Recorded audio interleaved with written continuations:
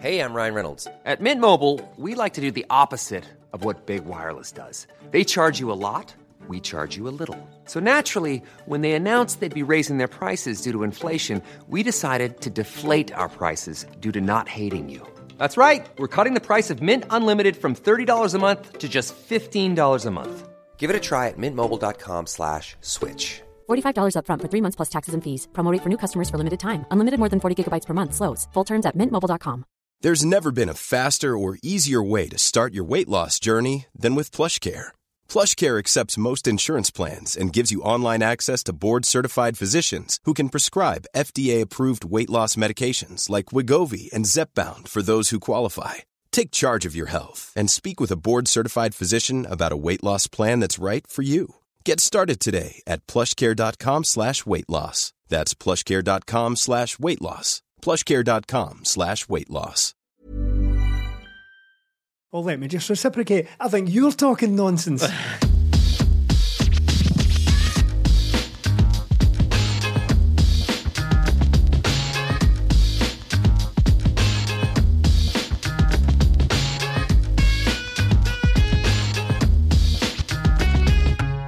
Episode 269 of 20 Minute Tims. I'm your host Jamie and I am joined by Stephen. Buzzing to be here, guys, buzzing. Oh, it's not as warm as it usually is in the studio. Melly. Yes. And before we do anything else, we have to promote our Patreon. Just want to say thank you to absolutely everyone who has joined us on YouTube. The response since we joined YouTube has been frankly ridiculous. And we just want to let you guys know and anyone else listening about our Patreon. The reason you see us on YouTube here is because we are supported by our patrons.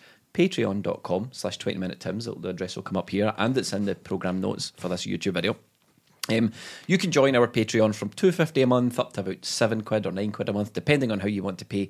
And in exchange for your support, you get hours and hours of additional content, podcasts, writing, blogs. Most recently, we've added a collaboration with the fantastic Celtic Fans TV YouTube channel. We are doing at the match reactions on the video as well as podcast reactions. So that's patreon.com/20minutetims. And Probably put an address in here, won't we? Down there, Stephen, I think is what we're going to do. And also, whilst you're down there trying to find the Patreon, hit subscribe. I don't know why. A lot of people say... Please do it. Yeah, everyone says subscribe. Smash that button and all that, sort of stuff. Yeah. I really don't know why you need people to subscribe to your YouTube, but do it anyway. Melly, pronounce Celtic/European opponent for us. Jablonec. Stephen, are you happy with that? Is that passable? It's better, isn't right. it? Yeah. Okay. Right. Condescending wank. He never says it to my face. It's always in the group chat. In the Discord. Always in the Discord. Always, which is another Patreon benefit. You can slag Melly in the Discord. Right. Jablonec. First of all, Full House. Somewhat. Yes. I took a bit of issue with Full House. Typical Celtic. So pleased to have all the fans back. I took my seat and then there was just an empty stand right in front of me. Almost a complete empty stand. And it did feel a bit weird. Would it look brilliant from that stand though, wouldn't it? Oh, yeah. So you would get the full stand experience if you were looking at us, but unfortunately we had to look at an empty stand, which is down to kind of inexplicable UEFA regulations rules and stuff or like that. something. I heard it was to do with UEFA rules. But Melly, it was 97% the Celtic Park experience, wasn't it? Oh, it was brilliant. And me and Stephen went along and just going back, and it felt normal again. It just felt like this was it. We're finally getting in there because we've been to games and there's been crowds, but nothing like this. And you're back in your normal seat, seeing everybody around you, and even getting to the Hearts game on Sunday, like it just felt like you'd sort of never been away. Everybody was just it just felt like it hadn't happened. So it was good to be back, and even better, the Hoops put on a show. They certainly did, Stephen. Yeah, to echo Melly's sentiments there, it was strange going to it. It was quite strange because I wasn't really sure what it was going to be like. I had been back, but the 9,000 doesn't really count. That was great to get back, but it wasn't the full experience. And I've never really known of a game at this stage of the season where it's a kind of run-of-the-mill European qualifier against a not particularly storied opposition where everybody was absolutely buzzing for it during the day. It was there was so much hype going into the game just because, it's been so long. Some people hadn't been lucky enough to get anything in the ballot, so there were people who hadn't been back at all to this point. But it was like there was so much build up to it. It was almost like the playing of the 90 minutes became secondary. I would liken it to if you go to like a festival or something like that, you have such a good time in the campsite, you kind of forget that's not what you paid your money for, and you kind of go to that next day. So it was a weird experience, but brilliant. And as Melly said, it was amazing how quickly it went from, oh, this is weird, to just as if you'd never been away. It was like, as soon as the song started, and oh boy, did the song start. I said to Melly, I mean, I'm not going to put a name on it here. I said to Melly after the game, I was like, was it just me? Have I been away so long? Or was that heavy on the old songs? As if it was only him that heard it. I was like, Stephen, everybody was no. There was a lot of cultural songs, and I was absolutely there for it. No, I didn't say as if it was only me that heard it. I thought, like, is that just my perception? Is it always like this, or is this particularly heavy on the old songs of freedom? We did request full send, and we more or less got full send. What I liked about it as well, though, there was I don't know if it was just my perception, but there was an element of before the game that, even for the fans, like, we need to make this as good as we possibly can. We need to make it for Ange. We need to show these players what they've been missing a wee bit and try and shout the game into life, shout these players into life, and the players responded to it. Yeah, they did. And even like, just touching on the Hearts game quickly, like when I got to my seat at the Hearts game, I had a look around. Like, there was more people at the Hearts game than there was at the game on Thursday, just because they could. But usually a League Cup game where you have to pay, you might think people just take it off, but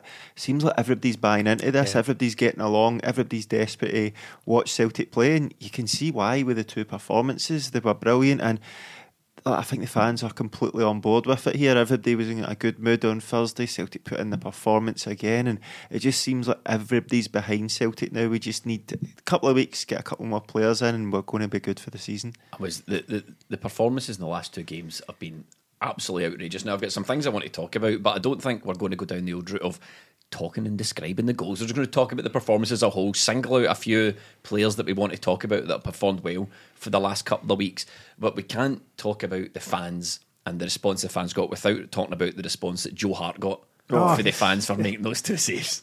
Yeah, anyone who would have heard our reaction to it, we did the At The Match podcast for it, of course, myself and Melly, and Melly remarked on it that we don't sit beside each other, I sit slightly in front and to the right of Melly, and he said after it, I got out of my seat 4 times in the game, so 3 goals and one was when Joe Hart made that second save, I think it was. And seeing it back, I kind of wondered about this at the time. Seeing it back, they look like 2 saves you should be making, right? I mean, one was better than the other. The point blank volley was a pretty impressive save. The first one was just it just got his hands to it.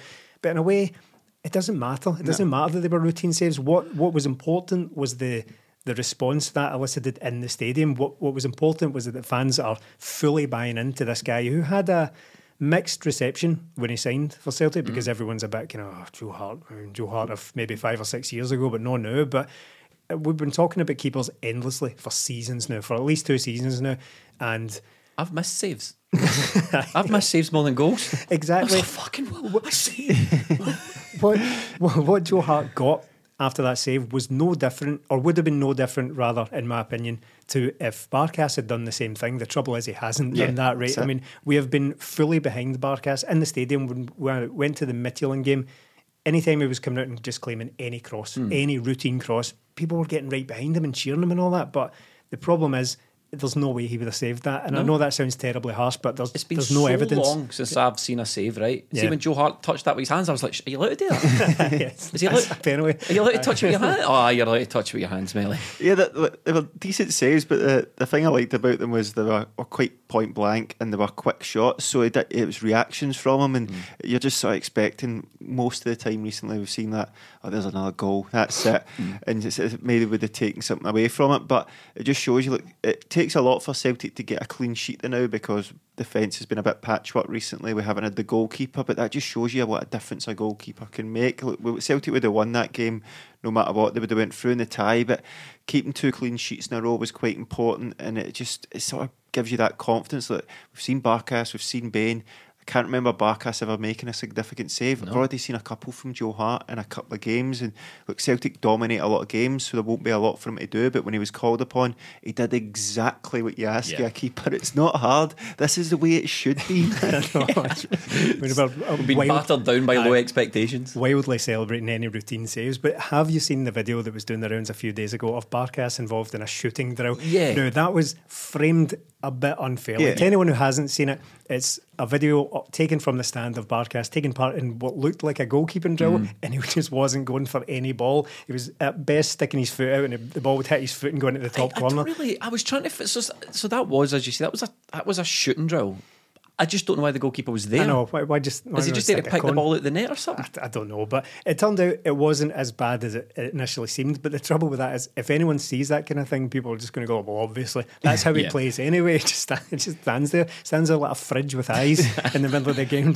So it's a relief. I mean, Joe Hart has had he's had these shaky moments as well, and we're going to obviously talk about his use of the ball with his feet, which is less than ideal. But to have come in and made two, let's face it, quite important saves. The game was comfortable in the end, but you don't really want to let them in under any circumstances at all, if you can at all avoid it. Were you concerned about the ball? I mean, when I was at the game, there was a couple of things I noted from Joe Hart. One, with the saves, obviously. Two, with the ball at his feet, and we're going to talk about that. And three, we can talk about. There was a couple of times where he bollocked Starfield for making an arse of something. Absolutely bollocked him, and then Starfield apologised and all that. And that was good to see someone with a bit of command and presence in the box. But so I was watching the game, watching him with the ball at his feet, and I thought, one, he was involved in a lot. He was getting the ball quite a lot. He was coming for it, and he was getting involved in the sort of passing the ball from side to side. There was nothing too challenging. His long kicking was okay, not brilliant. But then when I came back and I read the online and did the old Twitter reaction, I thought, did I watch a different game? Because everyone's like, well, it's pretty obvious Joe Hart can't play with his feet. And I thought, I don't know if it's that obvious. I don't know if he's that bad. There was a couple where he really did look poor on it and just didn't look comfortable, but it's early days for him as well, isn't it? In this system? But it wasn't as if they were like hard passes. There was points in the game where, look, opponents weren't great, but they did press Celtic a lot more than any teams will in Scotland, and there was points where Celtic had to go longer with the kicks, and that's where it sort of fell down a bit. So I thought when we just on that going longer, I thought it was weird that the target for the long high ball seemed to be Furuhashi, who's 5'7". I thought that was odd from us. I don't know if we've maybe not worked on how to best do that yet, but I thought that was a bit of a strange one. Yeah, well, the three guys up top were all small, and even at the midfield, you've not got any winners in there for like high balls, but it made me think that maybe going forward and say the Alkmaar game and that, we might be better having Callum McGregor and Soro McCarthy. They are two sitters, so they can drop deep, and then we've got maybe 4 or 6 players to hit rather than just McGregor sitting with Rogic and Turnbull in front of him, because then it will give us more options back there. Because when we did go long, that's when it sort of fell down a bit. We are good at playing it out, but when we were pressed right in there, we sort of struggled a bit, and that's where it sort of looked a wee bit poor from Joe Hart. But it's not look, goalkeeper, even the going back, Craig Gordon done it all the time under Brendan Rodgers, but you don't really remember it. It's not as if it was costing us any chances. The difference with it being early days with Joe Hart, and it is the difference is though that it's early days and fully expected from him. If that's the fear going in that he can't play with his feet in his first few games or like that, then it's kind of to be expected, I suppose. But in a way, people are going to jump on that because one or two of them were bad. But the thing is, this is the way Ange Postecoglou and Celtic are going to play. So really, what we need to do is everyone needs to buy into it, including the fans. And I know that's difficult because the players will buy into it, but the fans need to kind of relax on that kind of thing. It was troublesome at times with Craig Gordon, but what I would say the difference between Craig Gordon and a couple of those defenders back then, Boyata and all that, is that everyone at least looks confident in trying to deliver it rather than panicky. Craig Gordon just looked terrified every time the ball came at his feet. And number one sweeper keeper, Craig Gordon. Yeah, and I think what I said at the time is that Craig Gordon, whether you're a keeper or not, the way you receive the ball, you should look like any other player, effectively. Now, I know he's not a midfielder, but he should make the right kind of body shapes or the right drop his weight down and look to pass the ball. Yeah. Craig Gordon was like bolt upright the entire time, and he would just swing his leg at it and it would go out for a throw in. So what I would say is that players look confident. This style of play will break down once, twice, maybe even 3 times a game. But no one really ever talks about the 10, 12 times where it does work, and all of a sudden you play it from the back, you suck the press in, and all of a sudden Rogic is on the half turn and you're breaking away. Happened a lot. Yeah, it happened several times. So there is a lot of negativity surrounding that style of play because it looks terrifying when you're there. But I think people need to relax with it a wee bit and let everyone develop into it. David Turnbull, Melly, got on the score sheet twice in the match, got on the score sheet twice. Again, I thought David Turnbull had one of his quieter games, but managed to pitch up with 2 great goals. I thought it was Turnbull's best game of the season so far. He's slowly been building up. His performances have been getting better, and I thought in this game there's maybe been some doubts about Turnbull, where he can do it at the higher level, or if he's going to be Celtic's man going forward in that position. But I think he answered a lot of questions there. He looked a class above against a fairly decent European team, and his 2 goals were great. But I thought he's just really coming into the formation, the way he plays, the way he can receive the ball in the turn. His passing was great, and the 2 finishes were unbelievable. We want to see more from him. We know he can hit shots from far out, but it was good to see him getting in there when Greg Taylor slips him through. Again, with the formation we play, that's what we want. It was a good run, a good spot from Taylor, and a good finish from Turnbull. You want to see him getting more goals inside the box, because he can do it from outside the box, as we've seen later in the game. But if he's getting in there making those third man runs, it'll cause his teams more problems. And I thought this was the game where I thought, right, Turnbull's arrived this season, because I think Ange said after the game he's been annoyed at himself because he's not scored yet this season. So look, I like that about players. He's got targets he wants to hit himself, and I think Thursday night we really seen the true David Turnbull. 2 great goals, 2 very satisfying in different ways goals. The second one was very David Turnbull. I thought the way he just kind of get his body over it and smashed into the bottom corner. We've seen that from him a lot. I mean, we can talk about last season's wild shooting, but Turnbull was always slightly better, slightly more accurate, a wee bit more controlled than Christie when it was at its worst last season. But the first goal, as they said, Greg Taylor, great ball, but the finish was... It's Kyogo. It's a Kyogo finish. I mean, I immediately thought Romario, but that's because I'm old. Like, people will be like, "Who's is that why you've got that result?" People will be like, watching this YouTube generation, be like, Romario. Oh wait, he's in his 50s. Don't need to look too far into that. But that's immediately who I thought of. That just a lovely wee, almost like a wee poke under the on-rushing keeper. But yeah, now that he's back, I can only do wonders for his confidence, let's face it. I mean, this team is getting better and better, and we'll talk about the circumstances of the Hearts game, of course, coming up, but the team has very much grown into itself. And both of these games that we're going to talk about this week, the first half hour first half hours of both games, among the best football I've seen for years for Celtic. Now maybe I'm just a wee bit kind of damaged after last season, of course, because we've not enjoyed a Celtic game for what seems like about 2 years, but phenomenal in the first half an hour. Every time I'm watching Celtic just now, especially in the opening half of these games, opening 30-45 minutes of that games, all I hear in my head is that mic'd up Ange, we don't fucking stop. If they want to stop, good, we take advantage of it, but we don't fucking stop. And I'm like, that's what it's like watching the Celtic team chase. I mean, Furuhashi relentlessly chasing people down up front. Even players like Tom Rogic now. Listen, this podcast is going to be relentlessly positive, right? Yeah. But I do remember, Stephen, as you pointed out, to his pre-podcast 9 months ago, we released a podcast talking about Y'all Must Have Forgot. He got the official Y'all Must Have Forgot last season. Yes, he did. Tommy Rogic got the old Y'all Must Have Forgot and then went, like, his performances just disappeared. But even players like Tom Rogic coming back into the fold, that midfield 3, McGregor, Rogic and David Turnbull, you're like, dynamism, they've got everything. I actually turned to you, Mel, at one point and said, "But Tommy's chasing the ball down." He was like pulling players back and all that. I was like, where's this been? But I mean, we'd maybe discussed before the game as well about how there are some managers who know Tom Rogic really well. Postecoglou's probably third behind Neil Lennon and Brendan Rodgers. No one else will know Tom Rogic any better, so who better to get a tune out of him than this guy? I was as surprised as anyone to see him. At the time of the Jablonec game, it was 2, but now 3 games. He started 3 games recently, and I probably wouldn't have got that last season. I don't know if he would have done that the entirety of the last 2 seasons. So, yeah, I mean, I'm all for him. I'm changing my mind, as a couple of decent results will always do. It will always make you more positive. If nothing but a flip-flopper when it comes to these things. But again, much like we discussed last week with Ralston, I think Tom Rogic has earned the right for me to be like, well, a few weeks ago I wanted you gone because I thought you were completely finished, but now I'm like, well, he can obviously contribute when he fancies it. But there's a snap to our play at the moment, Mel, as you say. As soon as the opposition team lose the ball, 1, 2, 3 passes and we're off causing danger. Furuhashi's sort of drifting offside, just waiting for the opposition team to play him on side, make these smart runs. We've got cutbacks and tap-ins. Stephen's favourite, it's all go. It isn't like Rogic maybe symbolises that, because he's a guy you don't expect to do that, but he's doing it here, and we know if you don't buy into this, you don't do what Ange is asking you, won't play. And the fact that he's playing shows he is doing that.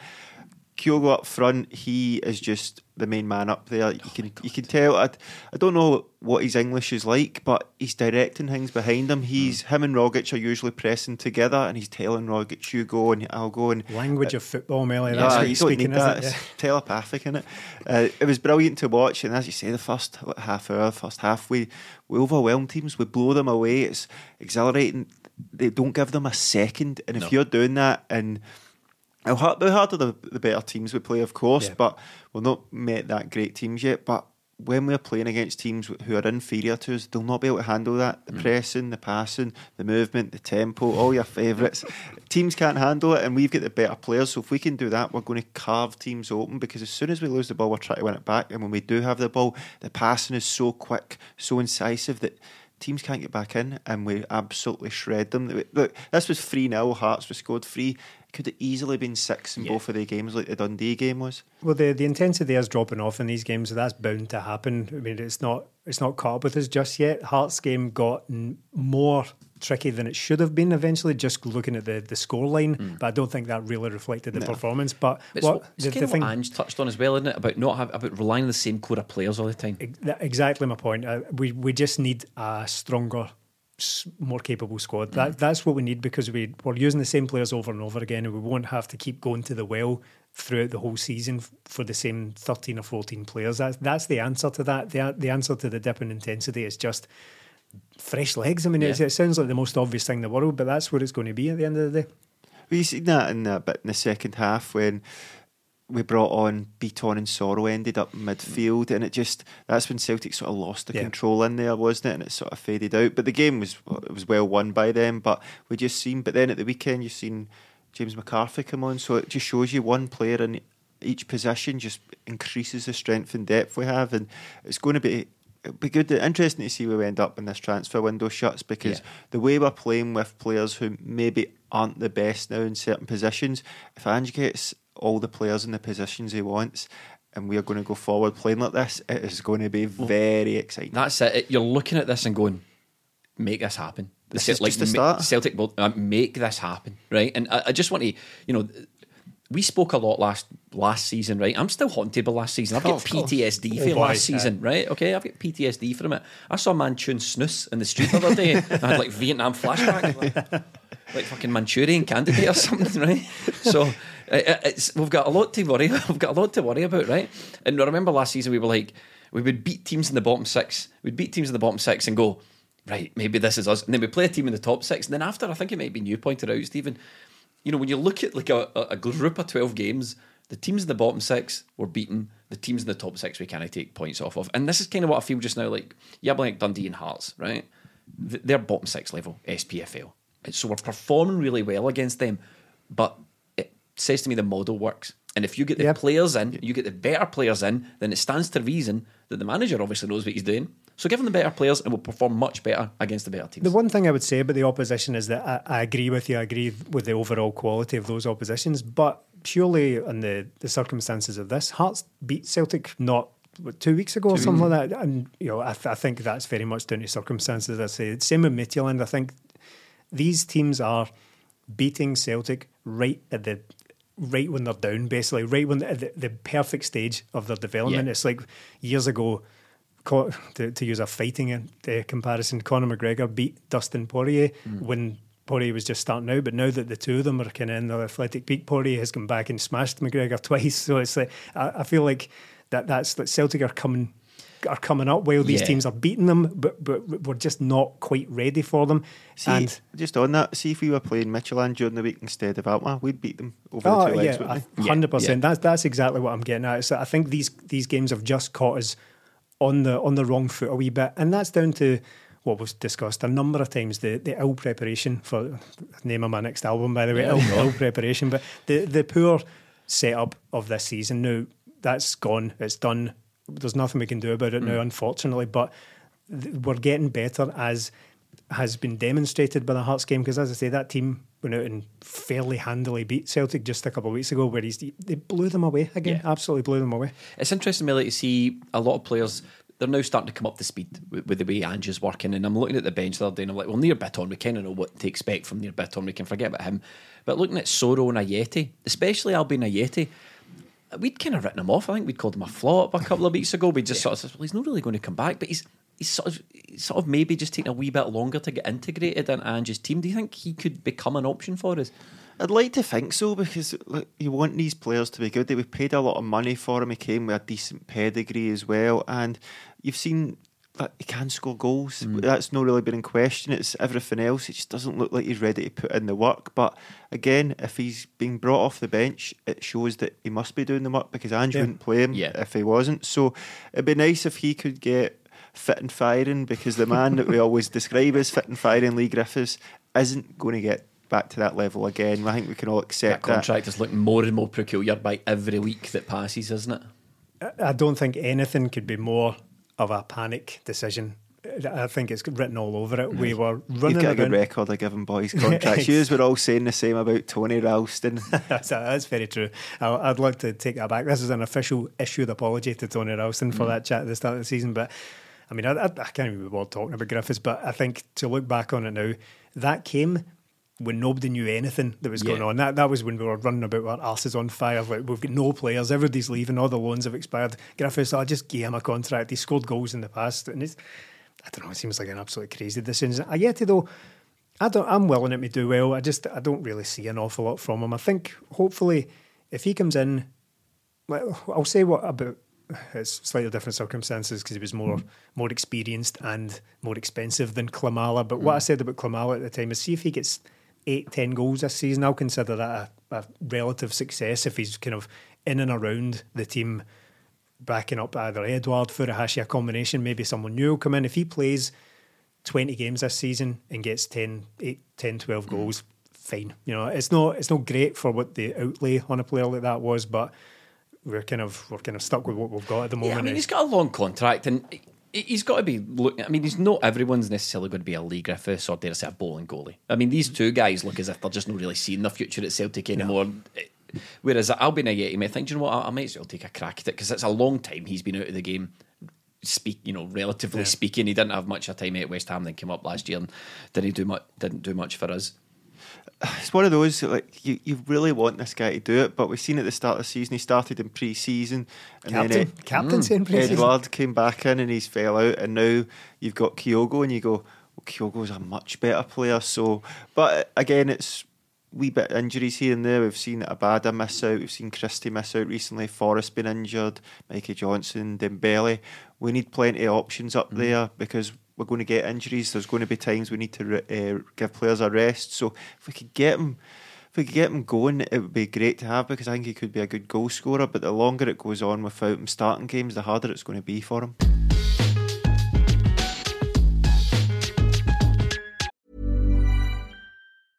Selling a little or a lot?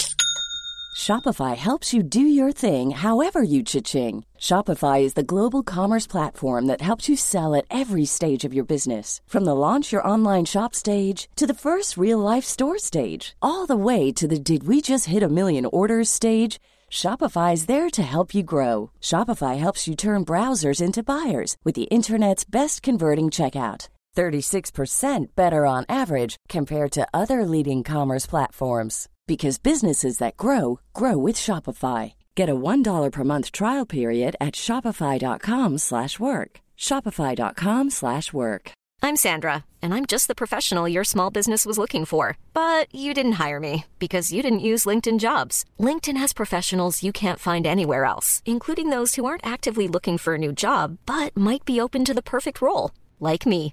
In a given month, over 70% of LinkedIn users don't visit other leading job sites. So if you're not looking on LinkedIn, you'll miss out on great candidates like Sandra. Start hiring professionals like a professional. Post your free job on linkedin.com/people today.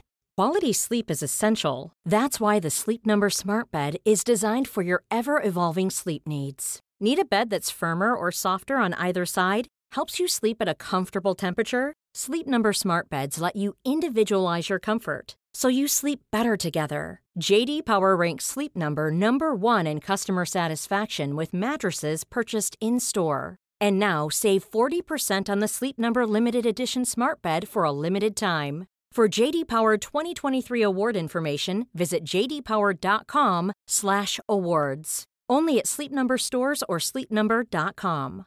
Normally, being a little extra might be a bit much, but not when it comes to healthcare. That's why United Healthcare's Health Protector Guard fixed indemnity insurance plans, underwritten by Golden Rule Insurance Company, supplement your primary plan so you manage out-of-pocket costs. Learn more at uh1.com. Next up was Hearts. A bit of revenge, as you said, Stephen. They kind of got us at the right time. Well, they got us at the wrong time this weekend. Oh, boy, did they. That was a perfect opportunity to go out and settle a few scores, right a few wrongs. The Cup's important. The Cup's going to be important this year because we were absolutely dreadful in them last season. Absolutely dreadful. Put it in the huge pile of competitions that we were pishing last season. The League Cup is another one of them.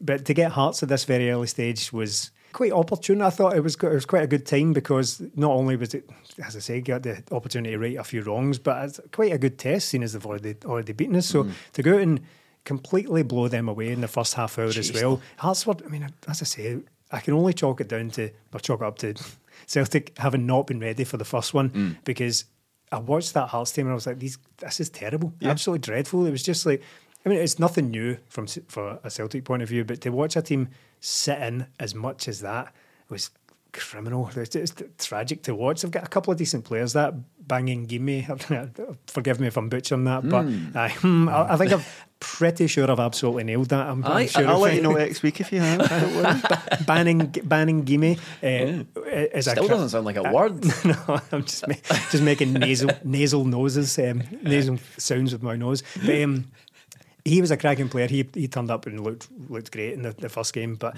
they've got a couple of decent players in there. But by and large, their style of play is absolutely brutal. So I'm glad that was no obstacle whatsoever. Just went out and blew them away again. Because sometimes you can see, I mean, under Neil Lennon, you could see teams sitting in like that, and we just make an absolute laboured chore of it, where we're just passing back and forward and then shooting for 35 yards. But that wasn't the case at all. We just broke them down, systematically broke them down, and rolled over the top of them, really. Melly, that front three, when Celtic came out, I might have said this in the podcast last week, I definitely had the discussion, do you think we could see a Yeti, Edouard and Furuhashi up front? And that was kind of poo-pooed. But we got Jamesy Forrest, Odsonne Edouard, Jedward. We got Jedward up front with Furuhashi. And when I saw Edouard's name in the team sheet up beside Furuhashi, I thought, God, this could be a really exciting partnership. Yeah, we've only seen him. Well, he came on against Hearts in the first game and he went out left, but we've seen him right through the middle since then. We always wondered how him and Edouard may be doing. I think Packy Bonner's doing the Google lineups, by the way. Is it Edouard? Is Edouard again? I wondered if it would have an effect on Edouard's performance because having Furuhashi there, putting in the work, putting in all the pressing, you can't stand there beside a guy and see him doing that and then not give 100% as well. It's infectious in the crowd and the rest of the players.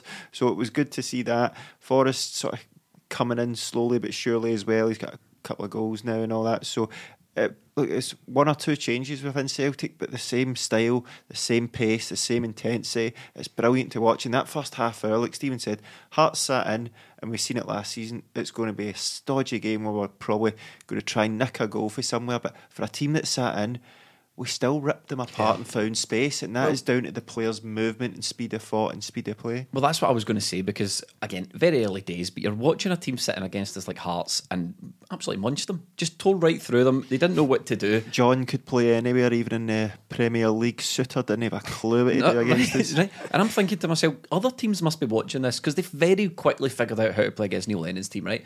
Other teams must be watching this going, right, so sitting in doesn't work, and we certainly don't have the players to go toe to toe with them. How do we come up with a solution for this? Derek McInnes will be sitting at home going, I know, man marking, lads, you've overlooked that. Kick them. Now, we're going through teams like hot piss through snow.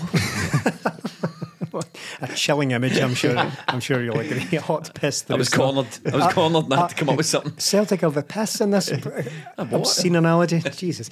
But no, I don't know how teams are. Frankly, it's not our problem to care about how teams are going to somehow negate this Celtic team when they're flying like that. Maybe it is just a case of hoping that they'll tire themselves out, hoping that Celtic will somehow punch themselves out in the first half an hour and then try and take advantage. But no such luck. Conceded a couple of goals, of course, in this, but that kind of goes back into the debate over, we just need a stronger defence, quite frankly, at the end of the day. But it was so comfortable. The biggest problem that Hearts had was Michael Stewart and commentary. Michael Stewart had a mad one. He had an absolute mad one. The goal, that Welsh's goal, so it was a short corner taken to Edward, and Edward turns, crosses it for Welsh to majestically leap it and head home. Michael Stewart talked himself into like a 2-minute breakdown about how that should have been offside because they took the corner and played it forward. I'm like, has he lost his mind? That's completely impossible. And then I think he must have had a producer in his ear telling him, what are you talking about? Michael, you're talking piss. This is absolute piss you're talking. So find a way out of this. You can't be offside from a corner, but Michael Stewart just started farting on about it anyway. But the only man that actually says should have. Yeah. Could have and should have. Should have and could have. He actually says that. Just to go back a wee bit, Melly, on your point about Odsonne Edouard, and Ryan Christie kind of falls into this camp a wee bit for me as well. The players must have sat last year and thought, where's this club going? We go from Brendan Rodgers to Neil Lennon. We're getting pummeled left, right and centre. We're no winning games. They're out of every competition. There's a malaise about it, but they must have been looking at going, where is this going? And, sorry to jump in, and they've gone out and appointed an absolute no-mark yes man from Japan and all. That was the perception at the time. This guy's a bold puppet and all that.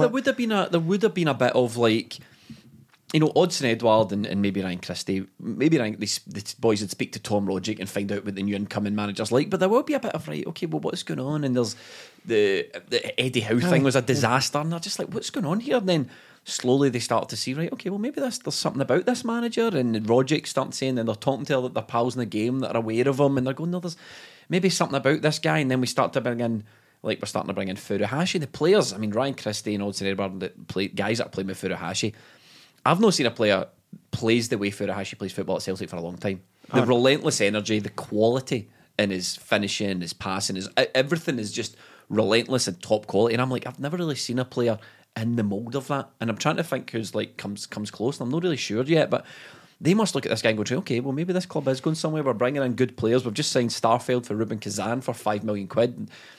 Now, he's had a bit of a patchy start, but he's an expensive, experienced player. So these players might be going, do you know what, there's maybe something worth hanging about for here. At least it's re-energised them. I think we're not doing it all ourselves, because we know footballers are always curious about what other players are coming into the club. Who am I going to be playing alongside here? Yeah, it's huge, yeah. It's a big issue, and I'm thinking now, maybe just this wee bits of quality left and right coming into the squad has maybe revitalised a player like Edouard, because he looked right on it. He did look good, and I think it just sort of goes back to something Stephen touched on last year. Where under Neil Lennon, what we always spoke about was there wasn't a style of play. There was no definitive style of play for Celtic. If it went wrong, the players had to do better because they're good players. They should go out and win these games. Whereas Celtic have got a clear style. Everybody knows their jobs. Everybody knows what they're doing, and they're doing it. And they're doing it well, and it just feeds into everybody else. Like Ryan Christie is made for a Furuhashi team. He kind of is. He's made for an Ange Postecoglou team, and Odsonne Edouard's that good a player. If you put him in this system, he can do well because he is top quality, and we've seen that from the goal, the front three, even the pass through from Turnbull before it gets to Kyogo takes out a load of players. The outside of the foot from Kyogo across the forest. See, when he played the outside, I was sitting in here, right, watching that outside of the foot pass for Kyogo, and this is what he heard.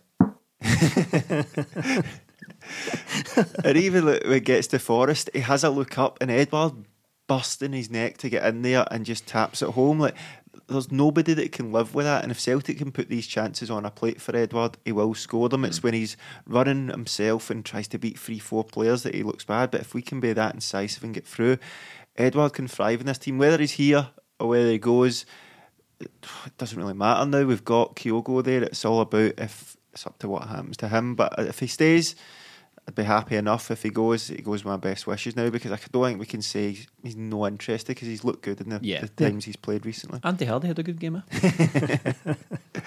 Another half for Andrew. When the second half, he's been subbed at half time twice again, hasn't he? See, when the second half started and Andy Hardy wasn't there, I was like, oh, wait a minute, guys, something's wrong. We need to stop the half. Andy Hardy hasn't turned up. Let's just make sure he's okay, because there's no way he's been taken off at half time. I refuse to believe that. The sub came on, because obviously Hardy didn't come out, so we didn't know who was off, and the Hearts change. Off goes Andy Hardy. Hey. Did Ralston do him a cracker? Kyogo did as well. I think Furuhashi nailed him, an absolute belter. See, just on that, I remember a couple of seasons ago when we did our bold predictions for the season, Christie was in really great form. and I predicted them to get double figures in goals, assists and bookings. Yes. Kyogo's starting to get into that kind of mould of things. He's very, very enthusiastic. Maybe a little bit... He'll get sent off this season. Oh, 100%. And it's maybe just a little bit of over-exuberance because... I mean, it's going to happen, playing in front of that kind of crowd. But do you know what? As long as it's even, because this is a rough league, and he's going to get it. Yeah, so as long as the refs, see if the refs are prepared to, give him a booking for the odd rash tackle. It needs to be both. It needs to be both ways because he's going to get. They're going to try and ragdoll him. Yeah, even that Halliday one's a very specific example, but the one against Jablonek where he got booked because he committed 2 fouls basically in the space of about 10 yards. He pulled someone's jersey and then committed a foul at the end of it as well. That's a little bit just ill discipline, just getting a wee bit carried away. Stephen Welsh is still a little bit rash as well. He's got himself into a couple of needless bookings recently as well. Sorrow as well. Sorrow big time. But that'll calm down. I'm sure Furuhashi will settle into it and he'll get a little bit more accustomed to his surroundings because he's going to receive a lot. He's going to get a lot. Let's face it, he's going to get kicked up and down the park in this country and he'll receive no protection whatsoever. There's your conspiracy chat there. Let's have in the comments, Hans. There's your talking point for this week.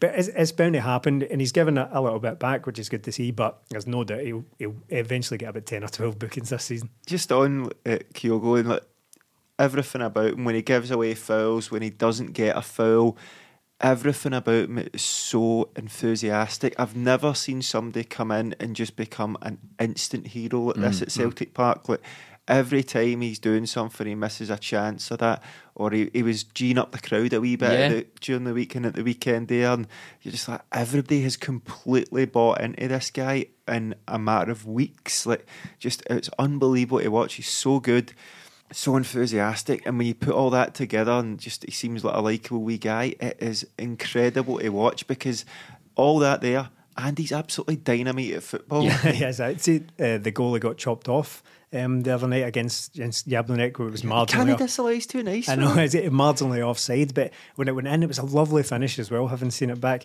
he stood there before it got chopped off. I spotted the flag quite early on, unfortunately, but before it was clear that he'd been chopped off, he kind of just stood there. It was almost like the Cantona thing. He just kind of stood there and let the crowd just bask in it. And I was like, this guy, he's got absolute hero written all over him. And he's only played a few games, but yeah, I mean, it's almost like the opposite of the Starfelt conversation we'll probably end up having tonight. But it's like you don't want to judge a player after 2 games. But that would be crazy to say that about Furuhashi. Oh, don't judge him because he might be crap after this. He's brilliant. You mentioned it, might as well bring it up. Starfelt has come in.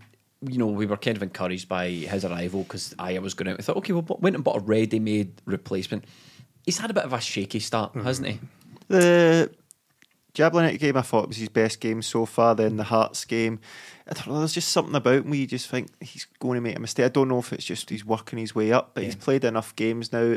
They have all been in quick succession, so it might be just getting used to his surroundings or that. But there is wee doubts about him. He's sort of passing, he looks a bit lax sometimes. He's got a weird technique, but when he gives away the penalty for the Hearts one, I can't remember Joe Hart making a save. I can't remember Hearts having a chance where you thought, they might get back into this game, and it was just a silly one to give away that allowed them back into the game when 2-0. It should have been 4 or 5 to Celtic. They were that good, and it gave Hearts a wee edge back into the game when really they didn't have anything. It's just Stephen said it earlier, we just need better defenders, but that goal wasn't anything to do with MD apart from Starfelt. It was just a lapse in concentration where he should know somebody could nick in here. He has to be thinking quicker on his feet. So look, Hearts get back into the game and got a last minute goal, but they didn't really deserve to score in the game, and to give a goal away like that is pretty poor. Hopefully it was better for him in the long run because that's his mistake. He learns from it and moves on, but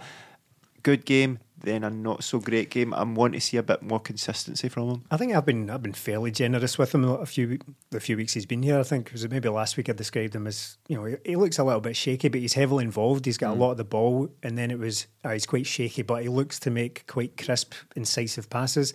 And then it was like, he's quite shaky, but and now it's becoming, he's just a little bit shaky. He just looks quite uncomfortable. I wondered if it was maybe just his running style or his gait or something that makes him just look a wee bit cumbersome, but he just looks quite uncomfortable. And I saw a little bit of chat on some Celtic forum or other where they speculated that he just doesn't belong on the left.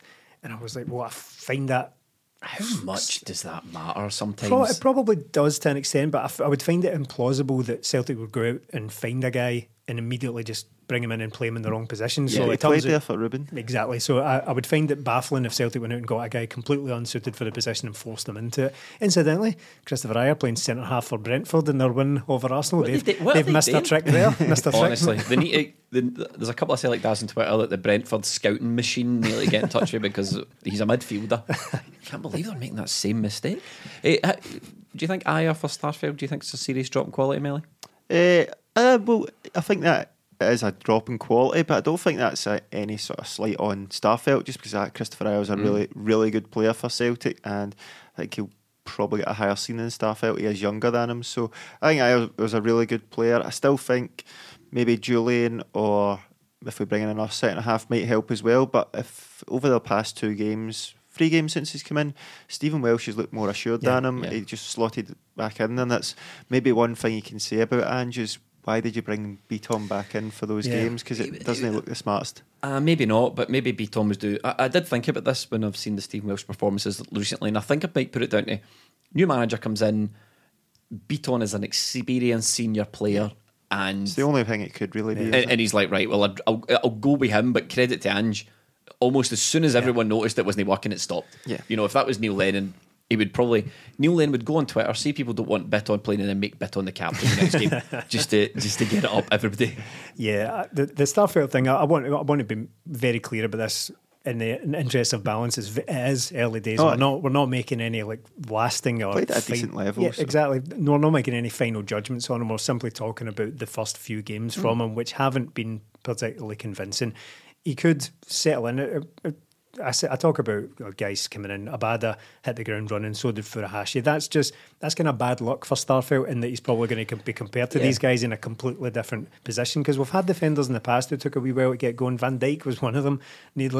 Ayer took a couple of seasons before he was up to speed, but a wee bit younger, of course. But guys like Boyata, I mean, we don't often get defenders who come in and look world class straight away. So I'm perfectly happy to give him a chance, but it's just we kind of need to call it as we see it at the moment, and he hasn't been convincing for the last game or so. Callum McGregor, captain, skipper. Aye. What about that? When the camera focused in him, was that the Jablonec game? We've got everyone around this table has a different pronunciation of that team, so I cannot wait till we never have to talk about them again. Definitely said they're out there for us, so we in there for them. I think he might have said fruity language in there as well. Get into the. I don't know if I can say that. So he's really taken to this captain's role, Callum McGregor has, and I was again, Stephen referencing you. All your best material comes pre-pod. All Stephen's best material comes pre-pod. You said like you've not really missed Scott Brown as captain. There was like worries about influence and all these things that again, early days throughout the season, there might be a few games where people go, we need a bit. I have no concerns whatsoever about Callum McGregor. He has grown in stature with that captain's armband on him. Are you saying I'm basically the podcast equivalent of a good trainer, but don't turn up in the big games? You're the John Kennedy of this podcast. Oh no, I misunderstood your joke. It's okay though. No, he has grown into it, and it's as we were talking before we turned the mics on. It was like it's amazing how quickly you adjust to any player leaving. I mean, you obviously kind of miss them, especially with Scott Brown's record and the amount of appearances he made and the amount of trophies he's won. It goes without saying, but it's amazing how quickly you adjust to just them not being there. And I feel like no one's really even mentioned Scott Brown. It's like even when we made the ropey start to the season, I don't think there was anyone really going to say you should never let Scott Brown go. So I think everyone by and large is quite accepting of the fact that it's Callum McGregor's team now. Would Scott Brown get in that midfield three? No. He wouldn't be playing. No, definitely. James McCarthy get a game ahead of him as well, wouldn't he? Yeah, absolutely. But it's testament to Callum McGregor that not everyone's going to like that he's the captain now, because I think there was some chat about how he's not vocal enough. So I hope that video that was doing the rounds kind of puts paid to that idea. He's very vocal. He's on the pitch. I was watching him in the European game. He was really vocal, telling people to be careful, calm down. He was dictating play from the middle of the park. As we've said before, there are different types of leaders. Now Scott Brown had it busting out of every pore of him. Like he was like the absolute embodiment of it. But Callum McGregor can be more subdued, more subtle than that, but still command the respect of his teammates and the management, and that's That's the important thing, not the looking like he gives like every single... the whole Scott Brown thing, he doesn't have to do that in order to be an effective leader. So he's been brilliant. Not only that, not only is he like the leader, the Mr. Celtic on the pitch now that Scott Brown's gone, he's just a brilliant footballer. And it's just absolutely tremendous. And I know he didn't play particularly well last season, but no one did. So I think we can basically just write that off. But the start of the season he's had now, I think he's looked absolutely terrific. And quite aside from the Scott Brown debate, to me there has been almost nothing out there about how we need a physical dominant central midfielder in there. We need like a big defensive. Come. Maybe, yeah. It might come. I mean, I wouldn't be against it because we need options. We need different types of players for different roles. will be that role, won't he? Yeah, but no one has been screaming out for we need a Wanyama in there and that, because you do. Let's face it would be nice. But Callum McGregor has taken upon that role, which nothing about Callum McGregor suggests like dominant central defensive midfielder, but he's effective in other ways, extremely effective in other ways, and he can play a variety of roles in there. But it's his midfield now, and I'm glad he's taken to it. Just on that, when I was doing the reaction with Paul from Celtic Fans TV, he turned it on me and asked me what I think Cal McGregor's. But do I prefer him in the 6 or just that wee bit further forward in the 8? And it didn't really matter to me. He's brilliant in both. What would you say? I prefer him, just the way I prefer my footballers. I like him a wee bit more back with the game in front of him, and the 6 being the fulcrum, always accepting, dictating the play for the back. I'm not sure. I think he's brilliant at that position. Maybe I think there's going to, with Ange, we've seen already, there's going to be different things he does going by different opponents in these games. Home games against teams we're expected to beat, I think Cal McGregor could play in there, but during the week, maybe Alkmaar, I think he'll maybe bring in McCarthy or Sorrow and change it up. But I think Cal McGregor, we've seen at the start of the season when he was playing in number 8, he contributed goals, he was getting forward a lot more, and he can do that. But looking at it, Tom Rogic, you're not going to get a season out of him. We can't. We know from him we can't rely on him to play every week, so we're going to need options in there. But 8 or 6, he plays 8 or 6 and he plays a 9 out of 10 every week. We'll see if Callum McGregor was on one of those Soccer AM videos where they're doing the crossbar challenge or whatever. They go out and remember the Soccer Oh my goodness God, me, how very 90s that was. Awful. But if they come forward, talk to Callum and give their position, Callum McGregor would just say, Callum McGregor, footballer. Yes, everywhere. Do you remember Neil Lennon's when he done that? Neil Lennon hungover? Yeah. Obviously. There we go. You mentioned it, Melly. Alkmaar now, a couple of weeks ago, it was a foregone conclusion that we were going to get put out by Alkmaar. That was oh God, they're never going to make it. This is why we should have beat Midtjylland. Alkmaar are coming up, and Alkmaar are a strong team, finished 3rd in the league last season. They played one league game this season already. They haven't won it. How do you feel a couple of weeks on with AZ Alkmaar on the horizon? I'm really looking forward to it. I think a couple of weeks ago you're going, oh no, we could be conference. But with this one, it's like, do you know what, Celtic, as you spoke about, we haven't played that many good teams yet. This will be the test. I want to see how Celtic do against this team, but I'm not going into this with any fear. I think we'll have to respect them. I think it'll be a hard game. And look, Celtic might not win the tie. They might go out. But I think that will just be because Alkmaar are a bit more prepared than Celtic. Again, if we got them in the group stage or whatever down the line this season, I think we could beat them. But the game's there. We have to go and play our game. And look, the way Celtic play, we're going to create chances. So it's about taking them. It's just the defence still leaves a wee bit of worry. But every game now, I'm excited about going to see Celtic. And that's all I can ask. All I can ask. Just on the preparation, Stephen, I would like to see us a bit more prepared. You know, I know you can only do so much to influence transfers. Ange has been saying after the last 2 games how much he needs the players in and how he's looking for. You know, we had right back on loan from Man City. We tried to get right back on loan from Man City. He was at the Jablonec game. Jan Kuto, I think his name was. All accounts as we record this, he sort of decided he doesn't want to do that. After getting a free VIP treatment as well, absolutely. We could all do that, Jan. We're working on other targets and all that, and that's it. Again, I'm just looking at this game and I think, see if we were just a wee bit more prepared, we probably would stand a better chance. But you know, we've got to play with the cards we've been dealt. Well, there's another way to say that, and I'll refrain from doing it. Now, I'm trying to avoid it. And also, I've already made the joke along those lines earlier on today. So yes, the increased level of performance in the last couple of games has covered a multitude of sins, mainly the transfer stuff. It's kind of taken the focus away from that. Now, Ange's still talking about it publicly, about how he needs players in, but we're all high on life talking about how great this attacking formation is, how great the first half of this game was, how great this goal was.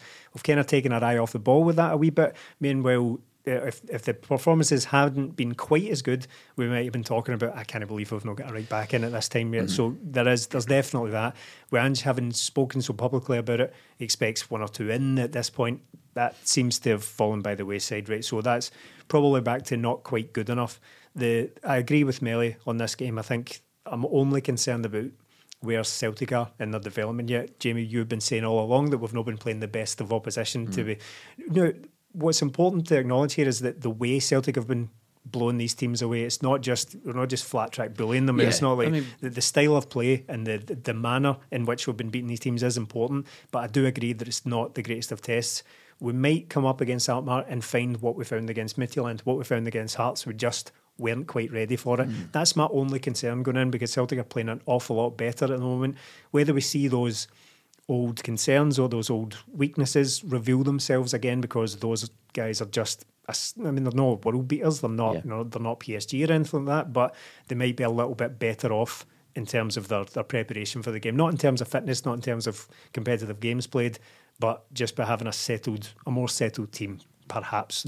Those are my only concerns about going in. I mean, it's sort of no harm, no foul. We never expected at any point to get past Alkmaar. We're a wee bit more prepared. We're a wee bit further on. The team's a wee bit further down the line. I'm expecting us to perform a lot better than I first did. I thought it was just going to be a foregone conclusion for Alkmaar and they would just breeze right through us.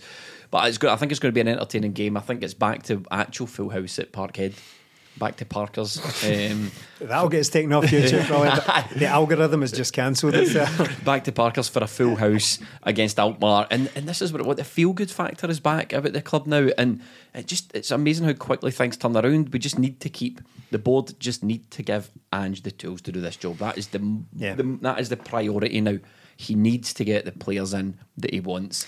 In a sense, the board must be raging that we're so fully behind Ange already. They must be, oh God, we better get a move on here, because the fans, we should have put Lennon back in and they would have been fighting with the manager instead of us now. But I mean, I've never. There's obviously been Tommy Burns and all that in the past, and Brendan Rodgers, Martin O'Neill, but the amount of buy-in from the fans, because this is in the social media age, of course, whereas not all of them were, but the amount of people who are just fully behind Ange already, so that's all it does is heap pressure on the board. Even people that we've got I've got a few mates or a couple of people in the Discord who have put in apologies and said, look, I'm on board now. The way Celtic are playing, it's the best we've watched in a long time. So the fans are completely behind this. That it's going to be rocking on Wednesday night. It's going to be as full as it can be, whatever it is, with seats we need to give up or whatever that. But the disco lights will be on. The atmosphere on Thursday night was absolutely brilliant. Everybody back, even in Sunday there, the place was bouncing at some points because of the way Celtic were playing, and it's going to be like that again on Wednesday night. I just can't wait. And look, that'll spook Alkmaar as well, because it will happen. At some point, teams will be like, hold on a minute, and it's good to see all of this in there and coming together, because it's been a long time coming last season, not getting to the games, but even if we had it, they were crap to watch. Now we're there and it's brilliant to watch, and if Celtic go out, it will be down to the fact that they just aren't good enough at this point, probably. And on that, seems like a terrific place to wrap up. Thank you so much to everyone who's tuned in the last couple of weeks. Honestly, the reception this season has been great. All the comments and the YouTube are great. So some of them aren't. Some of them are. We're going to be walking a line tonight, I reckon, with Parkers and a couple of the Hun conspiracy theories and all that. I reckon the Huns in the chat love it. The Huns in the chat love it. Look, if you like this podcast and you want to see some more video and podcasts from us, patreon.com/20minutetims. That's how the wheels keep rolling on this melee. Would you like to say goodbye? Goodbye. Stephen, would you like to say goodbye? Yes, I'm going to do it to camera for once. Goodbye. Thank you for watching and listening.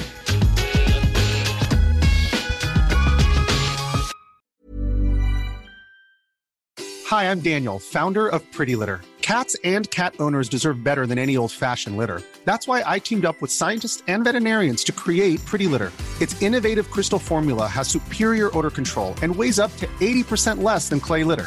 Pretty Litter even monitors health by changing colors to help detect early signs of potential illness. It's the world's smartest kitty litter. Go to prettylitter.com and use code ACAST for 20% off your first order and a free cat toy. Terms and conditions apply. See site for details. Planning for your next trip? Elevate your travel style with Quince. Quince has all the jet-setting essentials you'll want for your next getaway, like European linen, premium luggage options, buttery soft Italian leather bags, and so much more. And is all priced at 50 to 80% less than similar brands. Plus, Quince only works with factories that use safe and ethical manufacturing practices. Pack your bags with high-quality essentials you'll be wearing for vacations to come with Quince. Go to quince.com/pack for free shipping and 365-day returns. A lot can happen in 3 years, like a chatbot may be your new best friend. But what won't change? Needing health insurance. United Healthcare Tri-Term Medical Plans, underwritten by Golden Rule Insurance Company, offer flexible, budget-friendly coverage that lasts nearly 3 years in some states. Learn more at uh1.com.